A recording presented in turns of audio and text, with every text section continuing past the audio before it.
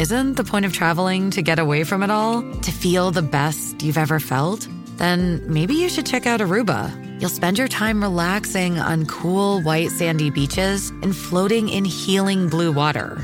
You'll meet locals brimming with gratitude for an island that redefines what a paradise can be. When your trip comes to an end, you won't need another vacation because you just had the vacation. That's the Aruba effect. Plan your trip at Aruba.com. We're continuing to draw down our embassy. We will continue that process. And we've also been very clear that any American citizens who remain in Ukraine should leave now. That's U.S. Secretary of State Antony Blinken this morning saying that the U.S. feels Russia could invade Ukraine during the current Beijing Olympics.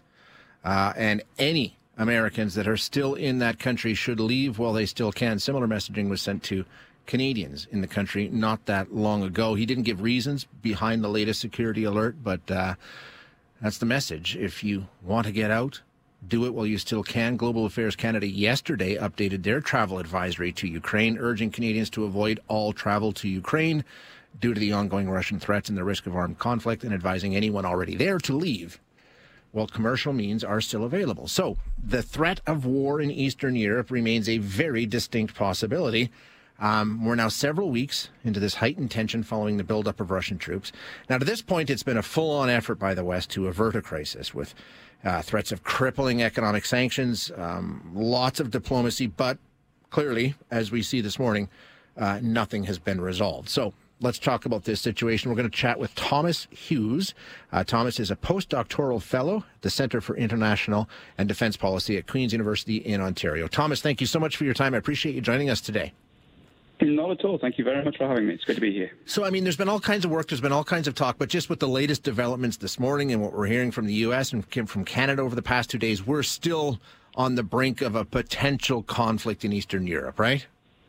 Absolutely. It really is troubling. And the fact that we're at this point in 2022 is extremely problematic. Now, you recently did a piece with The Conversation talking about how this is sort of a make or break almost for NATO and, you know, in the West. I mean, we've got sort of this intractable position that we've been on for a couple of weeks now. Just why is it so important for NATO that this doesn't become a full-blown conflict?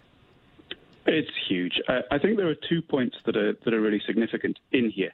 The first is, as you pointed out just before, that lots of NATO members have been very strong in their condemnation of Russian actions. They've suggested that the invasion of Ukraine or any action against Ukraine would be tremendously difficult. It would be something that NATO just could not accept.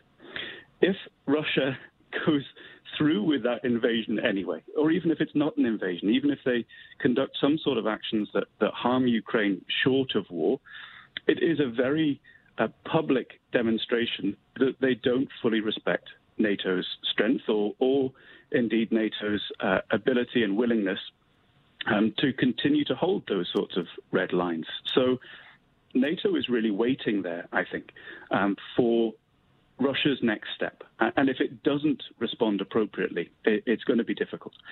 The other challenge, of course, within that is that whilst NATO has always done a very good job of presenting a coherent public front, as you might imagine, within any sort of organization like that, you have all sorts of conversations going on about priorities and funding and where NATO should be concentrating its resources. So this conflict in this particular region of Russia requires some difficult conversations within NATO about where they go from here as an alliance. And finally, as a perhaps deeper point as part of this conflict, if there is this invasion of Ukraine or action against Ukraine, it really starts to undermine the system of rules that have been put in place to try and prevent this sort of action happening. And without those rules in place, it becomes very difficult for NATO to understand how to operate in this security environment. Okay, so let's go into those again, because I wanted to ask you, like, we always talk about NATO. NATO says this, NATO does that, NATO says this. It's not unanimous, right? There's a lot of differing positions within NATO as to what the approach should be here. Absolutely. And I think you do very well to highlight that aspect of the discussion.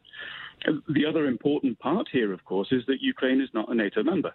If Russia invaded a NATO member, I think it's highly implausible that it occurred. But if they did, then you have NATO's Article 5, which means that NATO will come together and respond to that. If Russia invades Ukraine, well, there's no real system in place. There's no mechanism by which everyone is on the same page necessarily. And we know within NATO there are countries with very different relationships with Russia, and the impact of NATO's action against Russia will or could also change their sort of bilateral relationship. So they have to be very cautious in there. And when you look at countries that do border Russia, Poland, Estonia, and the like, those countries, for them, it is a very real possibility of a Russian invasion. We can say that is implausible, and it certainly is. But for them, it is a real possibility. Whereas NATO members, say in southern Europe, look at their own security situation and perhaps see a threat from a slightly different direction, whether that's terrorist threats coming through North Africa or the like. So it is a real challenge for NATO to coordinate its activities around Ukraine. But as I say, I think so far they've done a truly exceptional job of representing a very strong consolidated front. And the other one I want to ask you, as you mentioned there, is the end game. What NATO's legitimate options are, because as you say, there's either you continue to push and push and push until Russia backs down, or you get conflict, or you have the choice of coming up with some concessions. Either way, something has to happen for this to change. What are NATO's options? Without a shadow of a doubt. Now, there are an awful lot of options. If I could tell you the right option, I wouldn't be sitting here talking to you now. I think it's an incredibly difficult balancing act for NATO. I think, first and foremost, NATO has to continue to represent a united... Oh, Thomas? Oh, we lost Thomas. Sarah will work her magic, and hopefully we get him back. In the meantime, though, Sarah, let's take a quick break while you do that, and then we'll be able to chat with him when we come back right after this. All right, so we're talking about the situation in Eastern Europe and the troop buildup along the border with Ukraine and what might happen there. Chatting with Thomas Hughes before we got disconnected. He's a postdoctoral fellow at the Centre for International and Defence Policy at Queen's University, Ontario. Thomas, thanks for hanging on for a second. Glad we got you back. No problem at all. Vagaries of modern technology and all that. Yeah, no kidding, right? So we were discussing what options are legitimately available to NATO. And as I said, it seems like they're sort of stuck between, okay, either we continue to push our hard line and almost, dare Russia to lure us into conflict, or they have to make some concessions to try and avoid it that way. Is there anything else on the table? I mean, what are the options NATO has? So I think to start to answer this question, the easiest point is to say what option is not available to NATO. And that option that is not available is that NATO backs down from its support of its northern and eastern members. That is extremely important if NATO is going to continue as a united alliance. In terms of what it can offer in Russia in return, I think that the face-saving approach here unfortunately requires Ukraine to be part of that conversation as well. This is not just a conflict between NATO and Russia. As we talked about, Ukraine is not a member of NATO. Yeah. So Ukraine has to be part of that conversation. So NATO has to be talking to Ukraine. And I think the key aspect here is going to be at least some sort of concession about how troops are distributed within Europe and the political status of Ukraine, particularly whether it leans more towards Russia or towards Europe. Those are essentially concessions, though, right? I mean, that's kind of what Russia's asking for. Yes, it is, unfortunately. But I think it is about self-determination for Ukraine, and it's supporting that self-determination. I think that's an opportunity to save face for both sides. But I think one of the key conversations in here is the simple reality, as I touched on before, that Russia and NATO are not going to back down in terms of numbers of troops and positioning of troops around Europe. That's just part of how they're behaving at the moment. So the question then is, what can be put in place to ensure that those troop dispositions are not seen as the threat? We have both Russia and NATO saying that our troops are not intending to invade anywhere, that they're purely for defense. And we have had a system of what's been called confidence-building measures in Europe for a number of years. They haven't been updated recently, and I think they really need to be looked at again. We need to have transparency in Europe. We need to have a common understanding of what the intent is of all parties within that. Last one, and then I'll let you go. We keep talking about this, in terms of troops and in terms of war.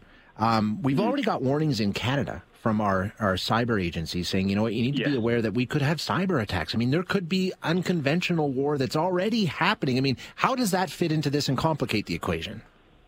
Oh, without a shadow of a doubt. And it complicates it enormously. And I think it also hits the nail on the head of the way in which we understand warfare has to change. Competition and conflict is not what it was during the Cold War. And in reality, I think it's extremely unlikely that we see Soviet-style thousands of Russian tanks streaming down the streets of Kiev. It just doesn't seem like a possibility. However, if Russia's intent is to have a degree of political control in Ukraine, then certainly they could accomplish that through other means. Misinformation is another classic approach to doing that. How could they undermine the Ukrainian government, have somebody installed or voted into power in Ukraine who does lean more towards Russia? And again, that brings up a really important question, not just for NATO, but for the Canadian government and beyond, is having a really clear and coherent idea about how to respond to these sorts of things. Because at the moment, we haven't quite caught up to that. We understand that they're a threat, we understand that they occur, but we don't fully understand how we are supposed to respond to that. And that comes back to the rules that I mentioned earlier. When you've got a very clear set of rules for the game, everyone knows how to play it, if you like. Everyone knows what the costs and benefits are.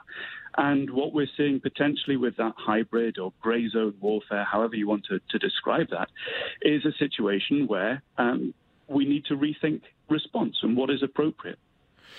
So it's all in transition, it's all in flux, and this is all happening as that is happening. So I guess we just wait and see how this may go, right? For us, certainly. I hope that for those who have decision-making authority, they are not just waiting and seeing, that there are continued efforts going on. I'm sure there are. Fortunately, there are an awful lot of smart people who are involved in trying to de-escalate there. And I think in the end, it is in nobody's interests, really, to have a full-scale war. And even below that, war is inherently uncertain. And again, there's no way that I can predict what Putin is going to do. But I think we need to continue talking, and hopefully, steadily, slowly, tensions will start to decrease. Let's hope so. Thomas, thank you so much. Great insight. Really appreciate you joining us today. Not at all. Lovely to speak to you. Thank you very much indeed. Bye-bye. Thank you, sir. That is Thomas Hughes, a postdoctoral fellow at the Centre for International and Defence Policy at Queen's University in Ontario. And as I started the interview, I told you about the latest developments on that front, and they're continuing to seem to get more and more tense. U.S. saying today that Russia could attack during the Olympics, which are, I think they're going for a week now, right? Is it a week? It's got to be. And telling all of their citizens to get out of Ukraine while you still can, which echoes what the Canadian government told all Canadians still in Ukraine yesterday. Get out while commercial means are still available.